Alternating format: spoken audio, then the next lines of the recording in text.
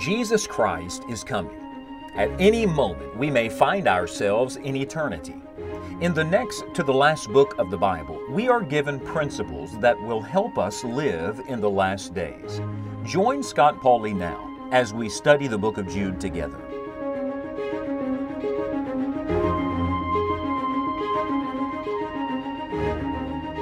Perhaps you have a prayer list where you write down the names of people you're praying for or specific things you're praying for.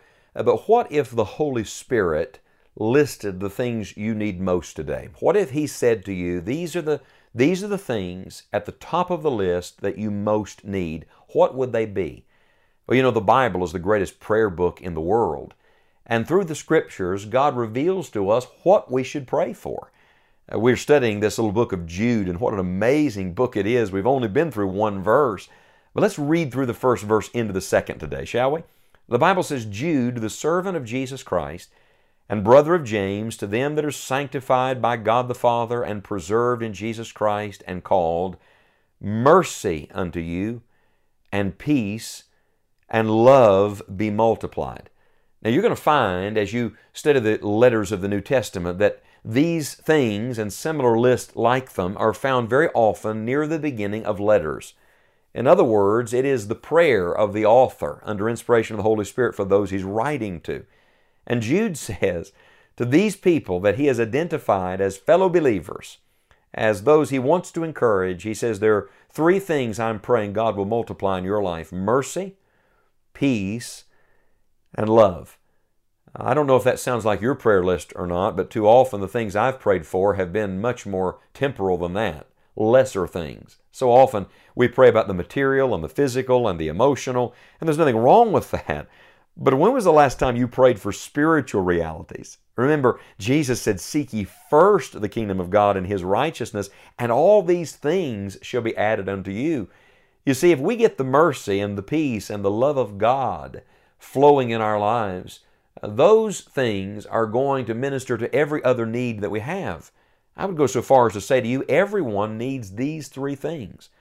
And when we preach and teach the Bible, we ought to preach and teach the Bible with these three things in mind. Everybody needs mercy, everybody needs peace, and everybody needs love, and all three of those can only come from God.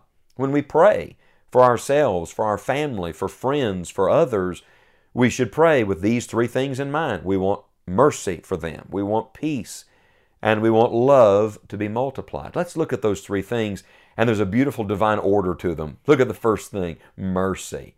The first thing everybody needs every day of their life is mercy. Aren't you glad the Bible said that the Lord's mercies, plural, are new every morning? They're manifold and they're continually fresh. The only reason any of us are here is because of the mercy of God. If we got what we deserve today, we'd all be in hell or on our way to hell. But we're not there, and if you know the Lord Jesus, you're not going there, because as the psalmist said, His mercy endureth forever. Mercy is not just something you need to get saved. Mercy is something you need every day of your life. Mercy is the word that immediately connects us to our relationship with God. Isn't that where we must always begin, our relationship with God? Do you know what the word mercy makes you do? It makes you look up. It makes you look to the only one that is the source of mercy, the God of all mercy. And every day and every stage of my life and every decision I make and every person I deal with, friends, I need mercy. And so do you. Would you pause right now and from your heart just say to the Lord, mercy, Lord. Mercy, Lord.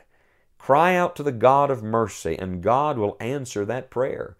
When you're praying for someone you love, someone you're concerned about today, pray for the mercy of God to be evident in their life. And that leads us to the second word. He prays not only for mercy, then he prays for peace. If mercy is my relationship to God, to God's heart, then peace is relationship to my own heart. In other words, it makes me now look inward. And notice there's a divine order. You can't have peace until you have mercy. No, you have to have mercy from God first. You have to be right with God first. And when that happens, God is the one who puts the peace in your heart. He brings peace through His own presence. Now, the Bible says that He gives peace that passes all understanding. We've got a world looking for peace and missing mercy. We've got a world that wants somehow to have some peace and contentment in their heart. And what they don't realize is it begins only by knowing the God of peace. And so first, depend on the mercy of the Lord, and then you can depend on the fact that that God of all mercy will give you the peace you need. Let the peace of God rule in your hearts today. The Lord promised, if you'd let Him, that His peace would keep your hearts and minds through Christ Jesus. Are you troubled? Are you living in turmoil today? Does it seem like it's spinning all around you? Well, stop right where you are, and instead of asking God to straighten out all the circumstances around you and everybody around you that you want to change, stop right now and say to the Lord, Lord, I'm the one that needs mercy today. I need your mercy. And Lord, I know you're the God of all peace, so rule and reign in my heart today. And grant me your peace as your child. Speak to me. Speak peace to me in the midst of this storm. The greatest peace God ever gives is internal. It's not when He changes all the circumstances. It's when He calms your soul. And only God can do that. So number 1 is mercy. Number 2 is peace. And then number 3, and I love this, is love. Now watch the divine progression here. We begin with our relationship to God, then our relationship to our own heart and our own soul, and then our relationship to other people. And notice, mercy makes you look upward. Peace makes you look inward, but love makes you look outward. And to realize that it's not just for me. Now the Lord wants to minister to those who are around me. Look, it's not just you that's living on the edge of eternity. Everybody around you is living on the edge of eternity, and those people need your God. Don't you think the people around you today need mercy and peace? How will they ever be introduced to the mercy and peace of God unless someone that knows the mercy and peace of God shows them the love of God? You see, the love of God has been called the greatest thing in the world because it's the very nature of God Himself. God is love, and because it's the one thing that can reach out and touch everyone. 1 Corinthians chapter 13 is one of the most profound passages in all of Scripture. We look at it and we say, oh, it's beautiful. Oh, no, it's more than that. There's a depth and a breadth to 1 Corinthians 13, to the love of God, to the way it affects our life and our relationships like nothing else. You see, it is the love of God that truly identifies the Lord's followers, the Lord's disciples. We're talking about living on the edge of eternity. Now, we've only made it through the first 2 verses. I promise you we won't go perhaps this slow through every verse. But I wanted to camp in these opening verses just for a few days to let you see that on the edge of eternity, we shouldn't begin by looking for events. We shouldn't begin by fussing at how dark the world is. We should begin by remembering who we are. That is, we are the servants of Jesus Christ. We should begin by remembering what we have. We have a calling and assurance, and we have holiness through God.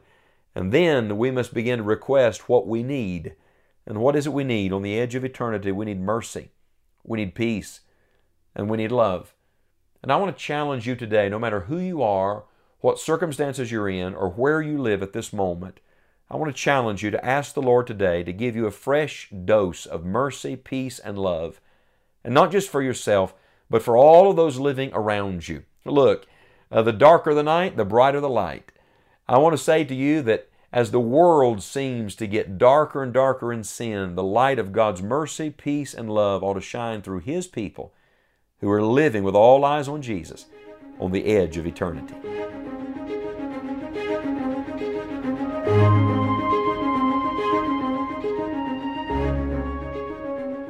On the edge of eternity, what matters most is knowing Christ and living for Him. For more information and additional Bible studies, visit us online at scottpauley.org. Thank you for enjoying the journey with us as we travel through the Word of God.